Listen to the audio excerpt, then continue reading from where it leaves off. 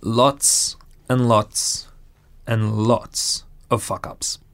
I've made so many mistakes in so many different ways, trying to figure out how to do this life thing, this just being a human being in the time and world that we live in.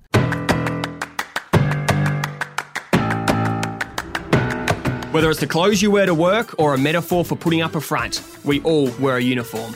But often there's a lot going on behind the uniform, and many of us are reluctant to express how we are really feeling. Each week on Behind the Uniform, Dr. Izzy Smith and Captain Hugo Tuvey will be joined by a special guest as they talk openly and honestly about their experiences with mental health. Nothing will be off limits, so prepare yourself for tears, laughter and goosebumps. Hello and welcome to Behind the Uniform podcast. My name is Izzy Smith and today, like always, I'm joined by Captain Hugo Tuvey. Hugo, how are you? I'm good, thanks, Iz. Dr. Izzy Smith, how are you going? Sorry, I don't know why I dropped in the captain today. No, it's good, and I'm pretty excited for today's episode. But how's your week off been, though, Iz? You've obviously had a pretty busy week last week, and now you've got a couple of days off, just relaxing. And yeah, a week of night shifts were pretty busy. I am just adjusting to my sleep schedule at the moment. I stayed up again last night watching Netflix, watching the octopus teacher story. I saw that on there. You're getting a bad habit with staying up watching your Netflix, Is? Yeah, I need to practice what I preach a bit more. But on to more important topics. Today, I'm super excited about our guest. Anyone in the CrossFit world will be having like kittens right now that we have him in the studio. We have a man called Khan Porter. So Khan is a 6-time CrossFit Games athlete. He is also a representative rugby union player, a surf lifesaver, fitness model. But as well as being super athletic and, I guess, a fitness model, he's got a lot going on behind the ears as well. He's a psychology student, a really passionate mental health advocate, and is an ambassador for the Are You OK Foundation. And he's a self-described total weirdo. So, Khan, thank you so much for coming in today. How are you? No worries. Welcome, Khan. I like that self-described total weirdo. Yeah, I think it's probably the most accurate one of all those things on there. Battling CrossFit athlete, weirdo, student. Yeah, I'm good. Good. Thank you guys so much for having me in. And you're pretty stoked when Izzy mentioned you're a fitness model too. Yeah, look, I'll take that. Maybe a wannabe Instagram model sometimes, but a fitness model, well, that sounds a lot better. No, it's great, Khan, and we really appreciate you sitting down with us today and having a chat. And before we get into a bit about you, a bit about your story, and while I've got you on the podcast today, we just want to ask you, which we ask all our guests this question, just to kick the podcast off. What are you doing when you are at your happiest? Ooh, surrounded by my mates, having a laugh, and probably a cheeky beer. Yeah, mates, beers, and laughs. Can't go too wrong with that, mate. It's about as good as it gets for me, and I'm looking forward to a weekend of that this weekend. So yeah, it's definitely when I'm at my happiest. So look, what we do want to get into before, obviously, you're as Izzy touched on in the introduction, you are a mental health advocate, Are You OK ambassador. But I think it's important to what you do as a day job and what you're very well known for is your CrossFit space. But for someone like myself, and I'll put my hand up and admit it, don't know much about CrossFit. I never really have been involved in CrossFit, but I think that's what makes this podcast unique in the fact that all our guests have their own specific field that they might be involved in. So for the listeners listening and for me as well that might not know too much about CrossFit, if you had to explain it, what is CrossFit, Khan? Great question. To explain it simply put, so I guess there's kind of two facets to CrossFit. There's the training methodology, which is just kind of one of many group fitness, community-based group fitness programs out there, one that specifically focuses on performance rather than aesthetics, so things like getting fitter, stronger, more skillful, and like better at endurance and all that sort of stuff. From a sporting perspective, I guess it's kind of, they call it the sport of fitness. So they have 10 they have 10 kind of like different kind of skills that you need to be good. Yeah, disciplines, exactly the word I was looking for. I don't think those 10 necessarily kind of are too different from each other. I think there's kind of 3 main ones. That's endurance, or like different elements of endurance, strength, and then skill, body weight, stuff like that. So it's Kind of like, yeah, it's this, really, that is the best way to describe the sport of fitness. You've got to you're tested on anything and everything kind of fitness and human performance related. So you can, in the same day, for example, one day at the 2018 CrossFit Games, which is the last time I competed individually face-to-face. We had the CrossFit Games this year, which I competed in, but that was online, and I competed last year, but on a team. So the day one of that competition, though, involved racing a criterion, which is a really technical bike race, followed by 3 1-rep max lifts, so a max back squat, a max deadlift, and a max standing strict press, followed by 30 ring muscle ups, so a gymnastics test, and then 30 ring muscle ups. Yeah, for time. One of my goals for this year has been able to do 1. Yes. The fact that some people can do 30 in a row is just incredible. So it was 30 for time. I think maybe a couple of guys went unbroken. I think there was probably a handful of guys that did the 30 in a row, but most people partitioned to that. Well, one of my goals this year is just to bloody do 5 chin-ups and a load of muscle-ups. So. Yeah, for any listeners, I still haven't got my muscle-up goal.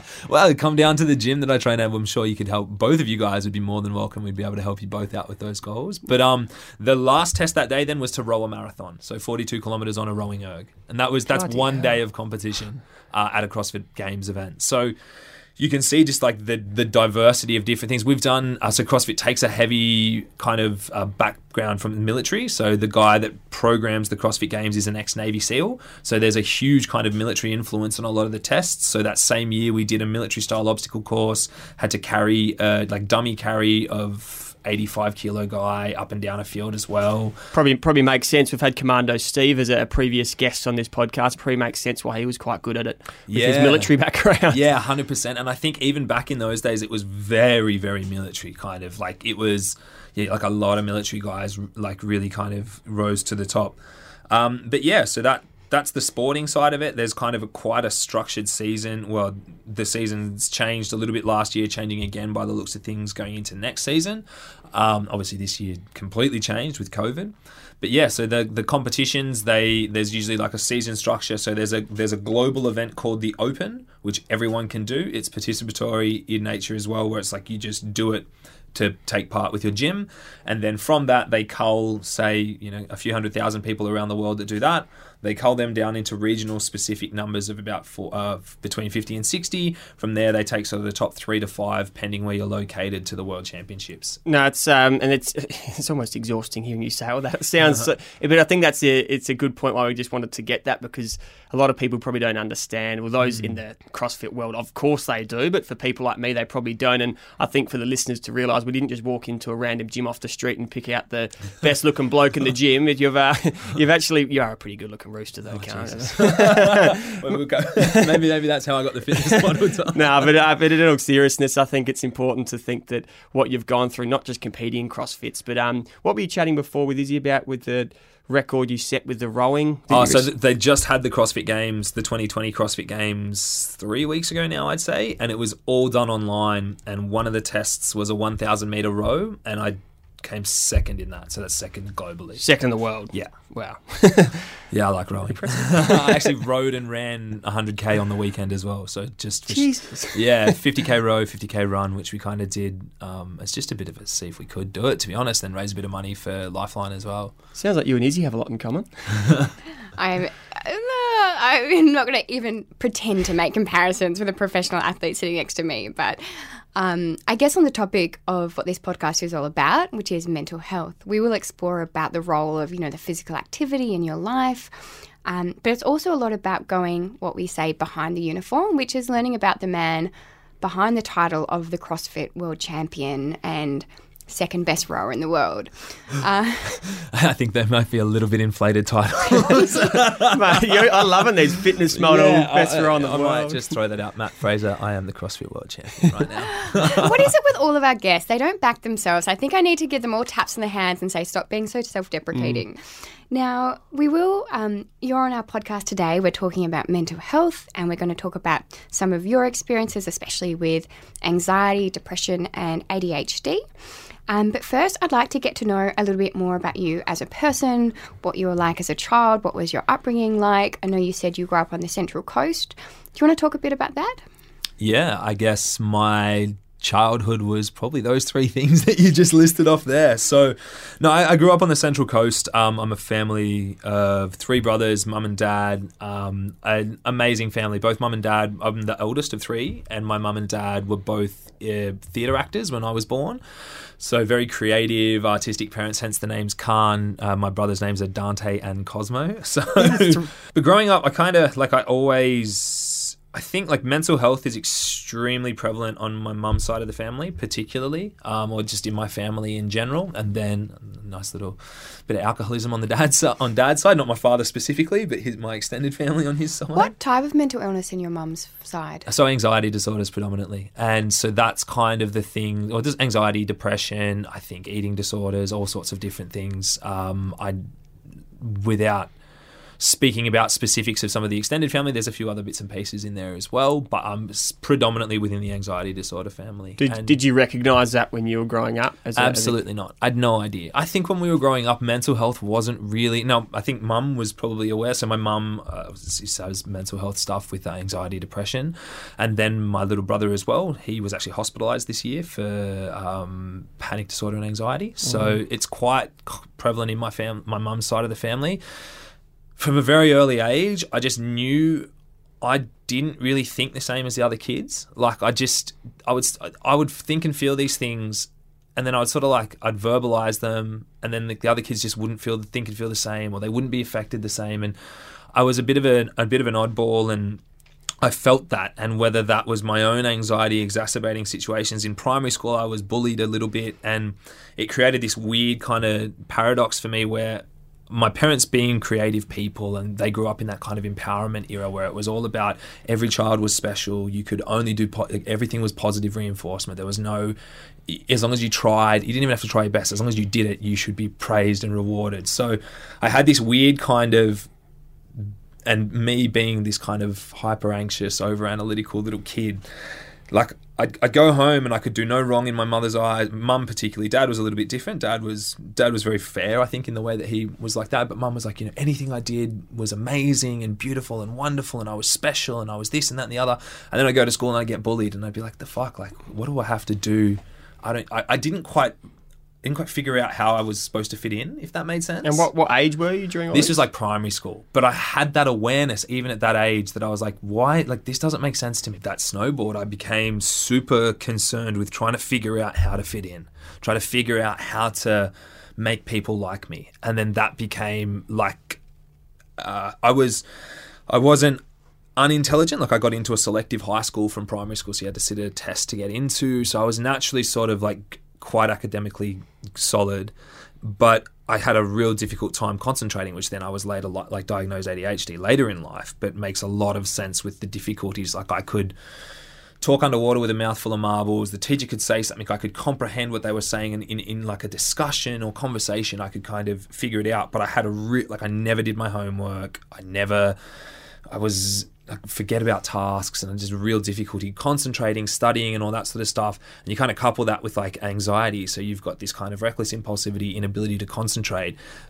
partnered with constant worrying thoughts about, why am I not fitting in? Why doesn't nobody like me? People hate you. Like, what do you got to do to make people like you? It sounds exhausting just listening to your experience, let alone being part of it. Yeah. But I mean, then that formed probably like, to say that I'm completely like void of that those feelings now would be remiss. But that was kind of like, I was aware, like, I look back on it now and I'm probably more critical of it and going, that was for the majority of my childhood and even in high school, was like trying to just figure out how to fit in, figure out how to make people like me, because I had no idea, because I had come from this kind of hyper supportive, loving and caring family life, which I credit for so many wonderful things about me and wonderful things that I'm able to do now later in life.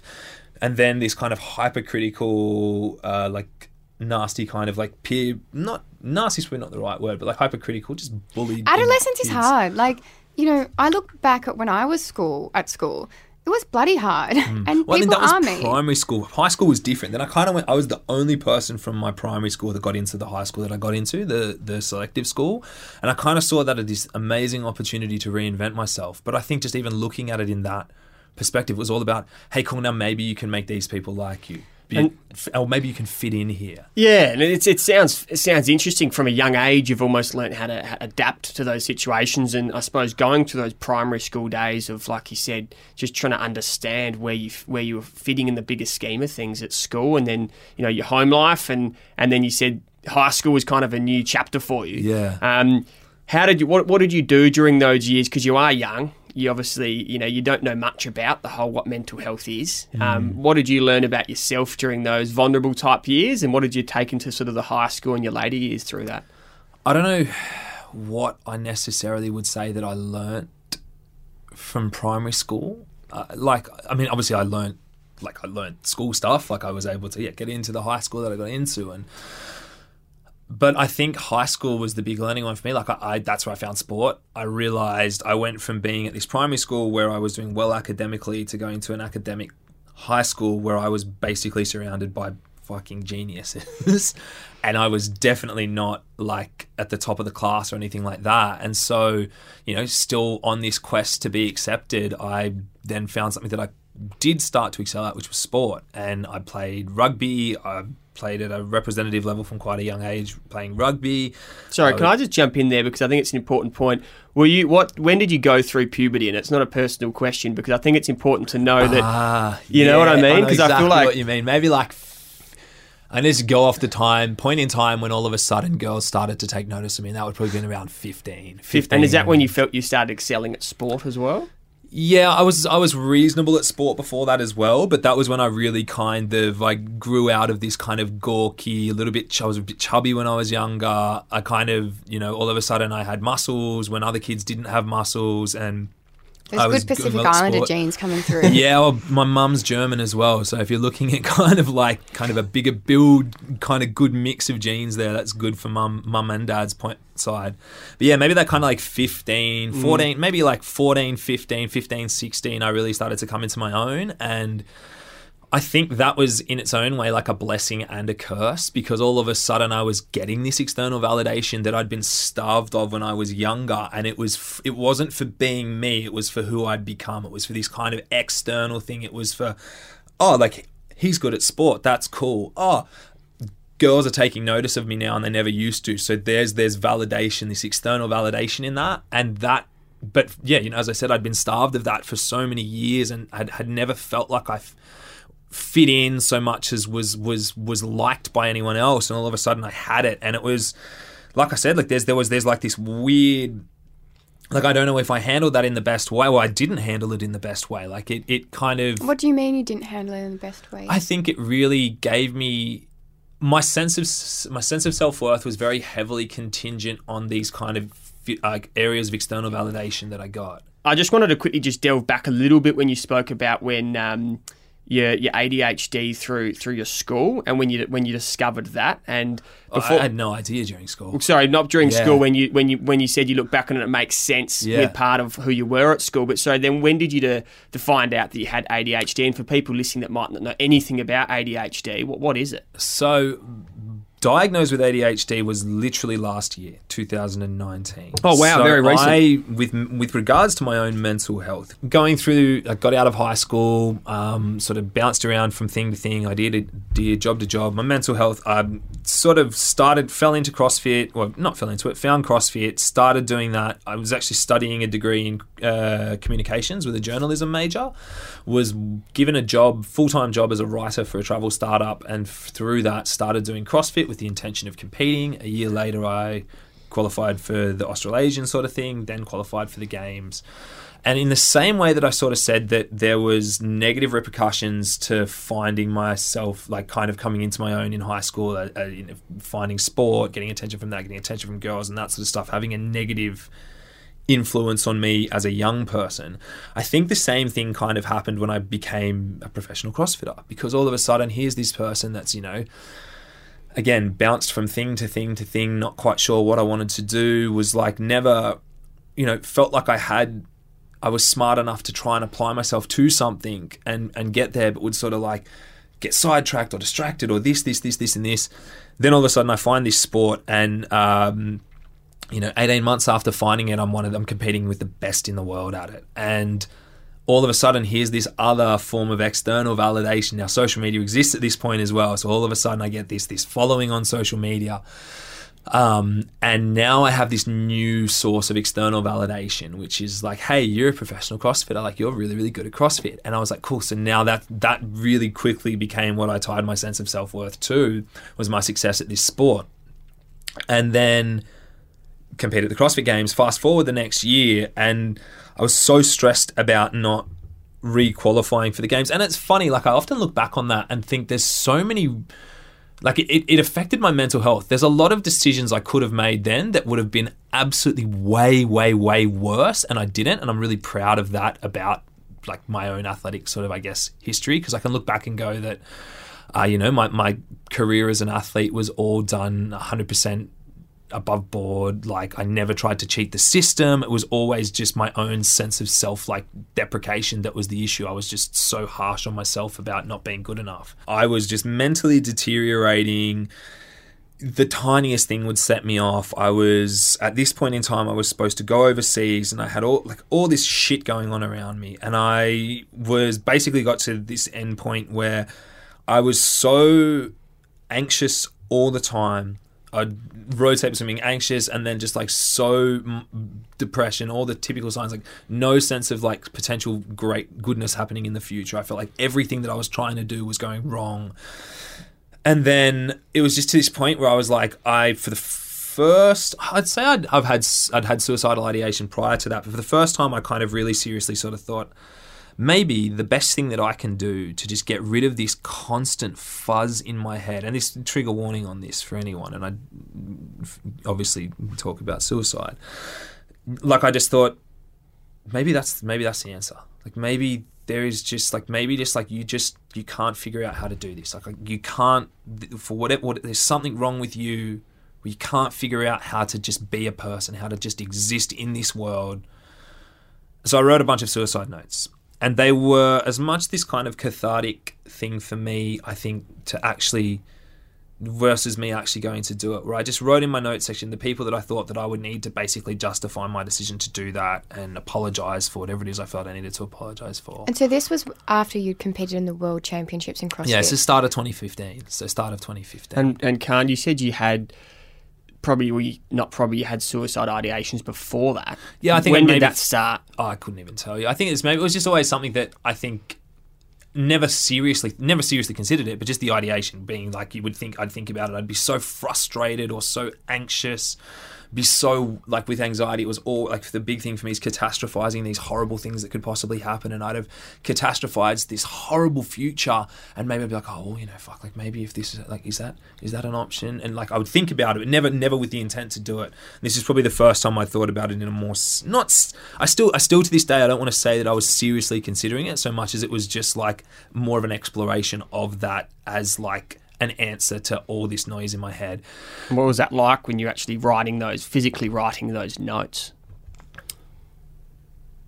It was honestly, like, I was in such a fucking bad headspace that it was like I almost can't even remember writing it. What I can remember clear as day though is when there was a girl that I was seeing, she found them, she called my best mate who called my ex. And when I realised that they'd found them and they'd seen them, I was confronted with like there was this realisation that that's not normal. Like, people don't just do that. Like, that's the severity of that.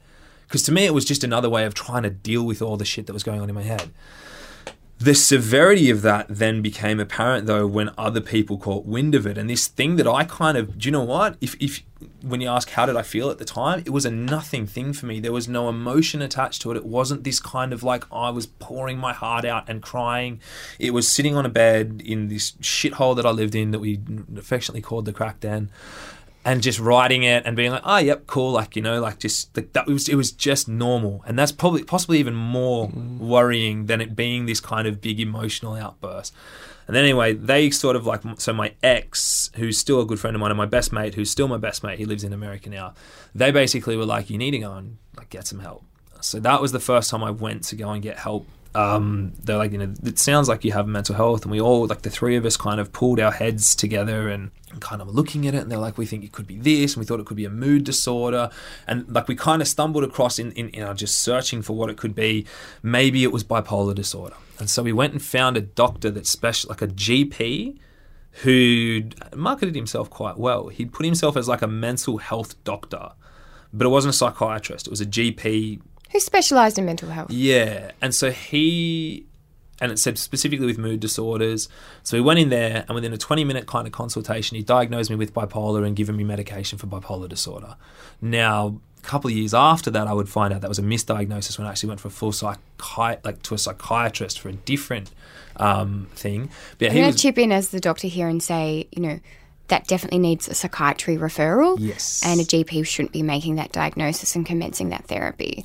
But it's also probably a good point for listeners to realise is that, we've touched on this before, that GPs are also humans. They're also normal, and they're not always going to make perfect decisions. 100%. So if you get a diagnosis that you might not agree with, and someone listening gets a diagnosis they might not agree with, and they're in a similar situation to you, it's probably important to maybe get that second or third opinion. But you know what? At that point in time, it was like after 24, I was 24, I think at the time, after 24 years of just kind of thinking something doesn't make sense, and there's just like constant overwhelming thought. I mean, I have thoughts and I have tattoos all over me from before that are altered. So I have a split yin yang on my wrist, which is to symbolize the fact that together they mean harmony, but I don't feel that harmony in myself. I feel like there's these like this wild, chaotic 100-mile-an-hour part of me that pulls me in one direction, and this kind of bleak, hopeless sadness that pulls me in the other. Got that before I was diagnosed with anything mental health-wise. Wow. On the outside of my leg here, you'll see there's two triangles, and they symbolize arrows that are designed, and there's a matching double arrow on my finger.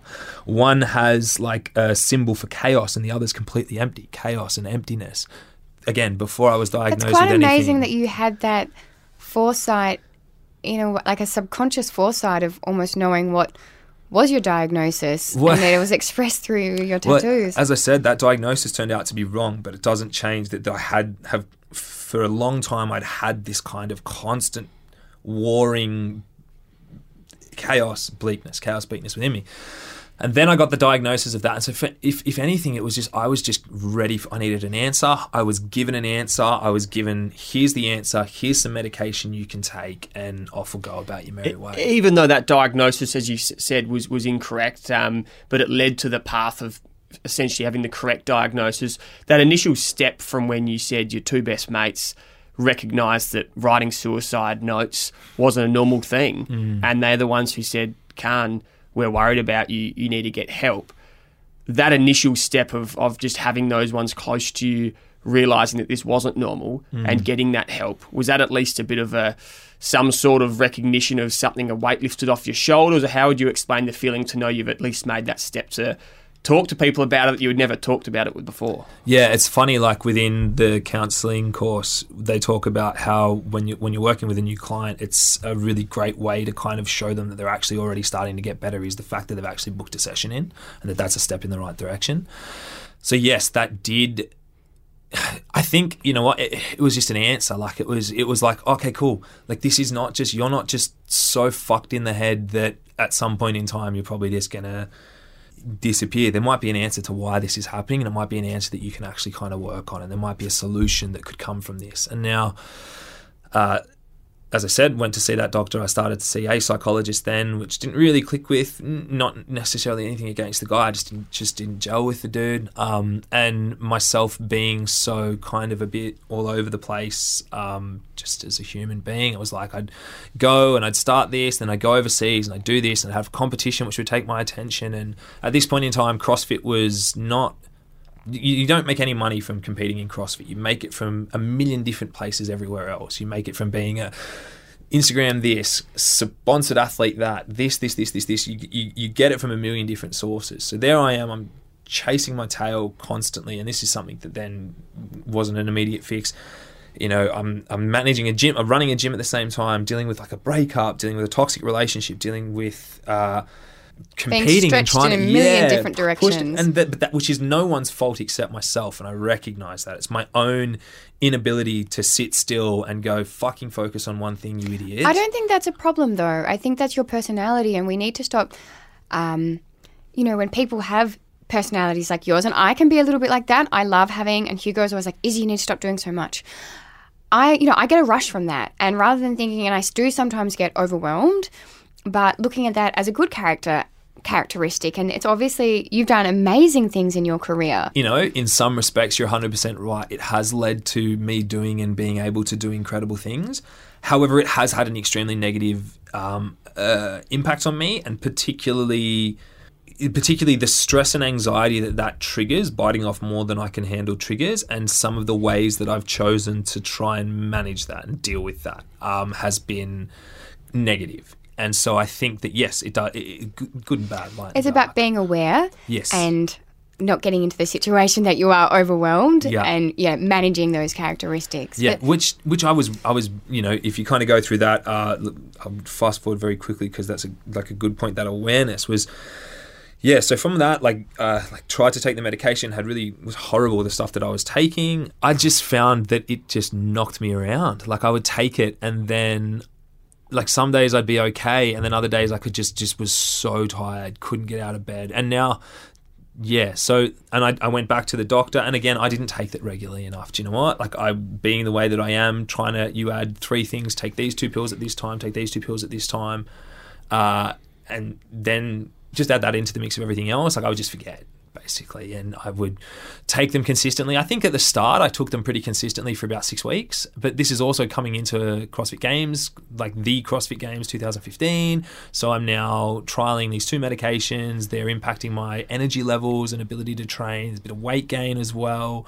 I was noticing more negative side effects than I was positive. But even that alone, I'd like to just jump in there and say the fact you're even acknowledging that and recognising that, and like you said, even when you said you first saw your first psychologist and it wasn't against them, but you just didn't gel with them, and then you kind of went on these medications, and initially, you just weren't recognising that they had those adverse side effects. And I feel like you at least sound like you're proactive in the sense that you're recognising things, and you kept wanting to try and find something that was going to work for you. And you mentioned before that it took you 5 psychologists till you found the right one? Yeah, I think he was my 5th, the guy that I've most recently been seeing. And that was last year, and that was after a big grap off. But to be completely honest, I was recognising these things and I was being proactive, but I was too busy being pushed and pulled in a million different directions that to say that I was properly committed to trying to get my mental health in order would be bullshit, and it would be a discredit to the people that were trying to help me for me to be I tried my best and it just didn't work. No, I didn't try my best, and that's on me because I did have too many different things pushing and pulling in different directions. I know with our other guest, Moses Henriquez, a cricketer, he was saying, I was spending 20, 30 hours on his physical health and maybe 1 hour on his mental health. And that's a really common thread that we think, I see a psychologist once a week and that should, fix all my mental health problems, which is just obviously not the case. And mental health is so complex, and looking after our mental health is about, it could be medications, it can be therapy, it can be lifestyle change. Maybe for you, biting off less so you're not so stressed. And so it's never going to be, one simple fix to people's mental health. I see mental health, and I particularly would like to see mental health in the mainstream be viewed the same way that physical health is. You go to the gym regularly to work on your physical health. Maybe you should be going to, whether it's therapy or some sort of practice, a regular practice that's designed to take care of your mental health. If you see a trainer or you go to a gym and you don't like that, you're not getting results there, you're not just going to be okay, fitness isn't for me, physical health isn't for me, I'm just going to get really overweight and unhealthy and just that'll do me now. I tried it once, that's it. This is music to my ears, this conversation. But the same thing should be said for mental health, okay? If you and mental health, I think we need to broaden the definition of it as well. Mental health is so commonly associated with mental illness, and obviously my specific journey is heavily around the mental illness space, but I look at mental health we all have mental health. Yeah, just general stress management. Okay, you might not have anxiety, but you probably get worried about stuff. That's probably that's your mental health. you might not have ADHD, but sometimes it might be hard to focus on things. That's mental health. And that's where, with mental health conditions, we say everything sits on a spectrum. And for me, I'm a little bit of an anxious person. Hugo, I don't think you'll mind me saying you're a little bit of an obsessive person. We probably don't fit so far on the spectrum that it's a disorder, but, I think of mental health as, green is really well, and red is when it's somewhere that's a disorder. And you can kind of slide along. Absolutely. And it becomes a disorder once it's really impacting your day-to-day life, your ability to work, socialise. But for me, I'm still an anxious person. I still work on that, even though I don't have a formal anxiety disorder. And I think it's interesting, even the term mental health still carries stigma, even though it's something we all have. And exactly what you said, you could be a bit stressed, you could be finding it hard to concentrate. And why don't you try and improve those things, even if it's not a mental illness that you see a psychiatrist for once or twice a week? These are concepts I'd love the listeners to really understand and imply into their daily life, that, every day we can be doing things for our mental health, whether it's trying to get more sleep, say yes to one less commitment, drink less alcohol, have chats with friends. You know what? And something that I'm super passionate about on that just everyday mental health is dedicating some period of time every single day to doing something you want to do and you enjoy. Like, we have vilified pleasure and downtime and enjoyment so much in society, particularly in the city, and I'm as guilty of this as anyone else. It's a badge of honor to say, Sydney, I'm busy. hustle. I'm busy, and the person that says, someone says, what did you do today? And they're like, I just kicked back at the beach. It's sick. You just go, you don't think enviously of them, you think down of them, and it's such a poor way to look at the world. It's such a poor way to look at mental health, and such a contributing factor to it. Constantly seeking something, and probably the answer to whatever it is you're seeking is something that you just need to spend time doing fucking nothing to come across. And do you know what? In some ways, like we spoke about this as well, 2020 has been it put a pause on a lot of things. And I saw a really good little, especially we were talking about how shitty those cliche little quotes that you see from cliches are good for a reason. This is great. It was like 2020 was the year that stopped us. We weren't allowed to go out, so we're forced to go in. And I really like that, because what it did was really, well, for me anyway, it really put this kind of like lens on, okay, take out being able to just pick up and go wherever you want, whenever you want. Take out potentially competing, because that's a big part of your life. Like, what do you get value out of as a human being, and how can you find that in day to day? And that's not something that you can necessarily, like, self-work is an active process and self-awareness is an active process, but it's an active process that I think requires periods of complete nothingness to kind of come across. And they can be, and the other thing as well is that complete nothingness, those downtime periods, they're not always going to be positive. It's not always going to be like you do something to be fun. Sometimes in those moments of stillness, it's really uncomfortable, and you're forced to be really uncomfortable, and through that discomfort, you might come to a conclusion about what it is that you actually like. So there's a lot to be said for doing things you enjoy and doing nothing at all. No, I love that, Khan. And, you put it really well. And some of those takeaways, I think everyone can take away, whether you've got a mental illness or not. Yep. Everyone, like you said, mental health is mental health, and we all have that mental health. And so I think to kind of go into where you are now with that, you talk about that sort of that upbringing you had and that first real exposure back then to bullying and sort of mental health ramifications, even if you didn't see it then, and you kind of went to your high school and realised you had that passion for sport, which was fantastic. And during all this time, we'll touch on very, very soon, that whole ADHD, only very recently discovered that. But during this time, there was something that you probably didn't completely understand about yourself, but that kind of then went into the CrossFit world, where you obviously were really good at. You spent 18 months doing it. Before you know it, you're in the CrossFit Games. But then amongst all of that was when you really went to your darkest. And that's when through, your friends and encouraging to seek help, and then seeing that professional help wasn't the first one you saw. It took time, and eventually found one that you really liked. And it sounds like you've gone on that mental health journey to where you are now, but you've also accomplished so much, which I think is fascinating. And then at the moment, you're now studying psychology, which it's almost like it's kind of led you to this pathway, and you've kind of what you've learned on a personal level, and then you then the Are You OK ambassador. But where I'm going with that, I suppose, throughout that whole mental health journey to where you are now, looking back at that, Khan Porter during your darkest days, or when you're writing those suicide notes to where you are today, What can you say to him? That's an interesting question because, what would I say to myself back then? It's hard to say because I look at that and I was talking to a friend about this recently, and they said, and I will get into that. And they said, we're talking about the concept of not regretting any part of your life, and there's so many singular decisions and moments and things that I've done that specifically regret. I don't like that I've done those things, and one of them was that period in time, there's so much about that period in time that I don't like about myself. So there's so many little things that I would go back and say, hey, don't do that, don't do this, don't do that, don't do this, don't do that. But at the same time, maybe I wouldn't want me to not change them because maybe all of that has led me to where I am now. It would be hard for me to say that I would go back and give myself a definitive piece of advice that would potentially change the course of my life then. Because maybe it doesn't give me the depth of awareness that I have now. Maybe it does. Maybe it means that I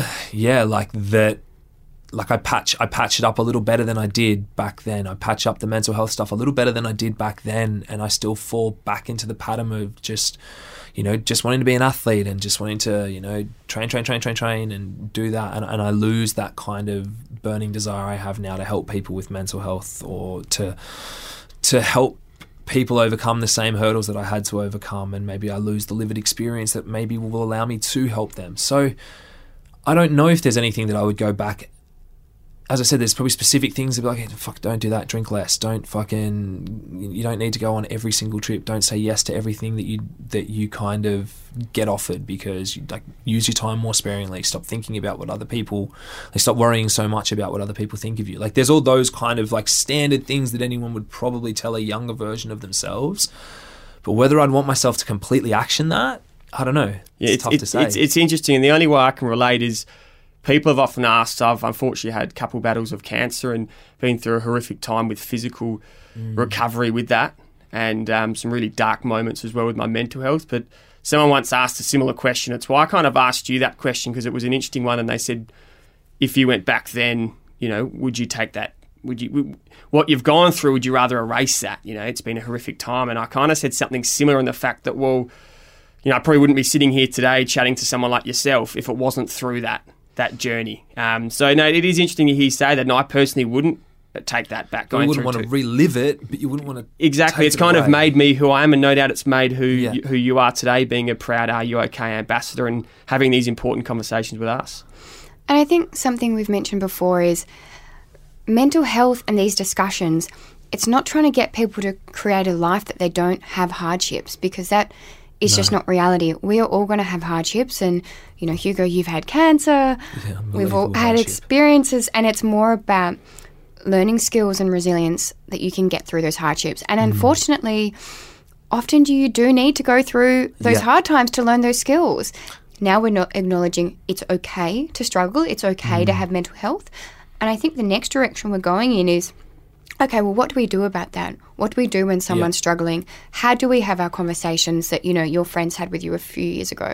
I don't know the answers to that. I don't know how to have, I don't yet know the way to have the perfect conversation about mental health where you are having the conversation with the people that need to hear it and that need to have that conversation, and where you're giving them the opportunity to come forward, because it is very nuanced. It's very and that's where something that I try to do is, even in these sorts of conversations, is just be open about, hey, mine wasn't just a little bit of depression and anxiety here and there. This is how it affects me. I could sit here and I could go through in graphic detail the stupid shit that my anxiety's made me do, and just little tips on a day-to-day. Do you mind telling us some of those things? Yeah, cool. So for day-to-day, my anxiety is, at a base level, I'm running it anxious. And you talk about, I've even had the psychiatrist I saw last year, he was wondering whether I maybe had some OCD thrown in there as well with some of the stuff. So a lot of my anxiety stems around not feeling like I can't physically relax. And so off the back of that is... So that's a physical feeling?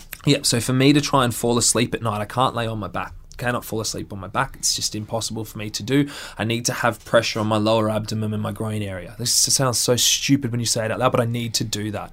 When I was a kid, I used to, this is going to sound really stupid, but I'll go into that because it's a safe space. Yeah. And this is, we wanted this podcast to delve a little bit deeper because we think a lot of mental health podcasts are that kind of soft, not really getting a bit grittier. Like there were all these, so when I was one of the first things that I remember thinking that used to make me feel anxious and panicked was if my shoes didn't have enough room for me to, I'll show you guys, to cross my big toe over my second toe.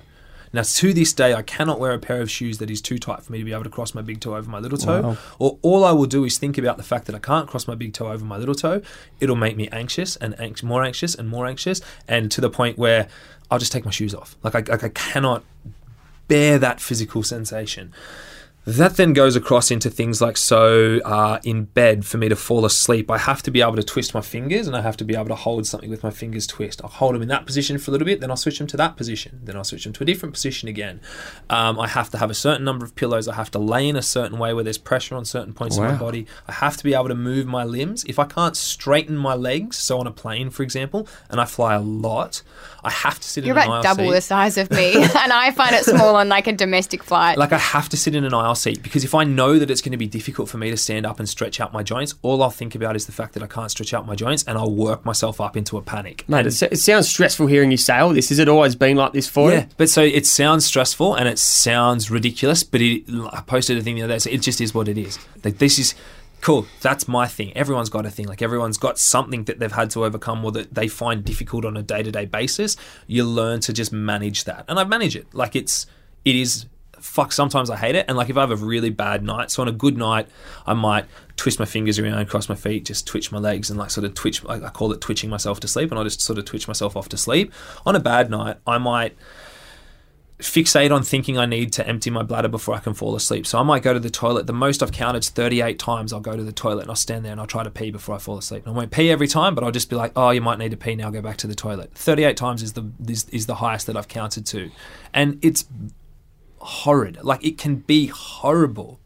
But that's my thing. Like that's part of who I am. And you know what? When I wake up in the morning, I think these things are really important to actually go into. So, other people that might have similar traits know that they're not alone and that this does happen, because I think we talk about anxiety and depression. We don't actually go into what it feels like or what it looks like. Well, and then from the social anxiety perspective, like when my anxiety is really bad, there's times where I find it difficult to walk down the street because I find it difficult to make eye contact with people in public because I'm afraid of what they're necessarily what negative thing could this person think? I'm walking down the street, it's late at night, there's someone in front of me. I'm terrified that they're going to think that I'm going to attack them or something like that. I walk past a pretty girl in the street. I don't want to look anywhere near them because I'm terrified that they think that I might look in their direction and I might be like, it might be a predatory glance or something like that.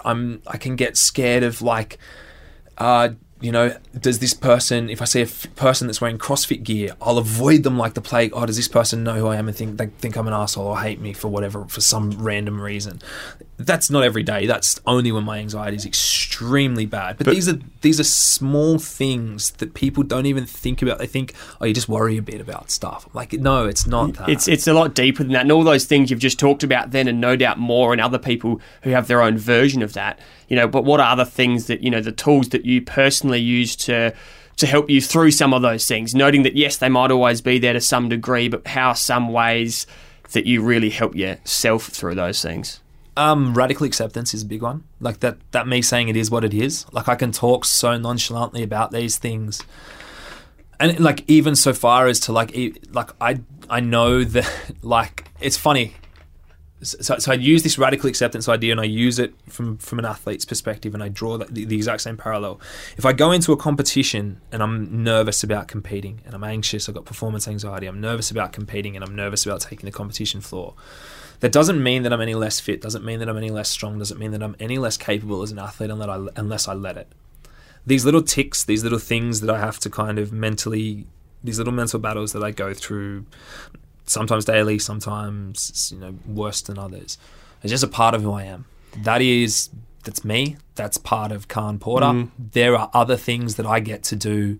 And it's not as simple as being like, oh, but just think of all the things that are good in your life. You know, like people, I hate when people say that, yeah, but you should just think about what you're grateful for. I'm like, I fucking know what I know that there are things that I'm grateful for. Unfortunately, sometimes it's like telling an enough. alcoholic, just stop drinking alcohol, or telling someone with anorexia, just eat more. Yeah, why don't you have a glass of water instead? Like, no, idiot, I like alcohol. Fuck. But no, it's a good point you say that. And look, perspective's massive, and look, we get that.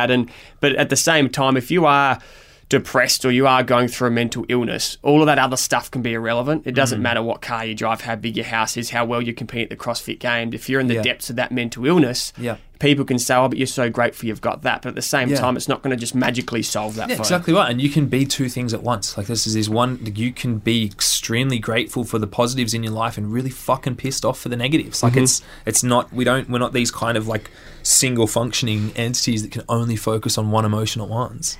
I just want to talk about the last 5 years, because that seems like where you've made a really, been on, pardon the cliche, a mental health journey. You first saw that doctor that gave you the wrong diagnosis. More recently, you were diagnosed with ADHD. I know this sounds so silly, can you summarise? But can you summarise what has led you to be where you are now, which is a mental health ambassador, someone studying psychology, and someone who seems to be very self-aware? Lots and lots and lots of fuck-ups. That's it. I've made so many mistakes in so many different ways trying to figure out how to do this thing, this life thing, this just being a human being in the time and world that we live in, that each one of those has opened a door to a new area of self-awareness, to a new avenue of kind of like personal development, and to a new desire to try and improve myself as a human being, in the hopes that one day I will get to a point where I'm just like, hey, I feel at home here. I feel comfortable with who I am, with where I am, with the world around me. And I think that is a journey and a process for everyone. And I think it's a journey that I'm still on.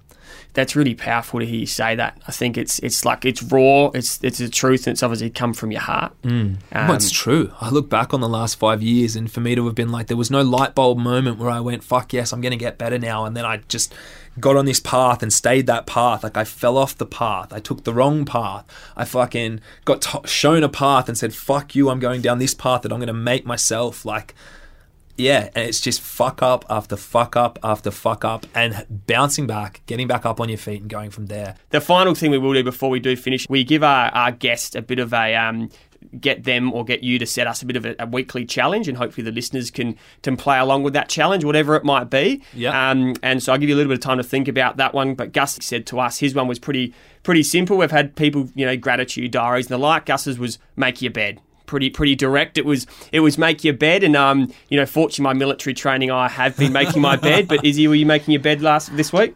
I had just been on night shifts. I think I made my bed sometimes, and I would come home and go, God, I'm glad I made my bed.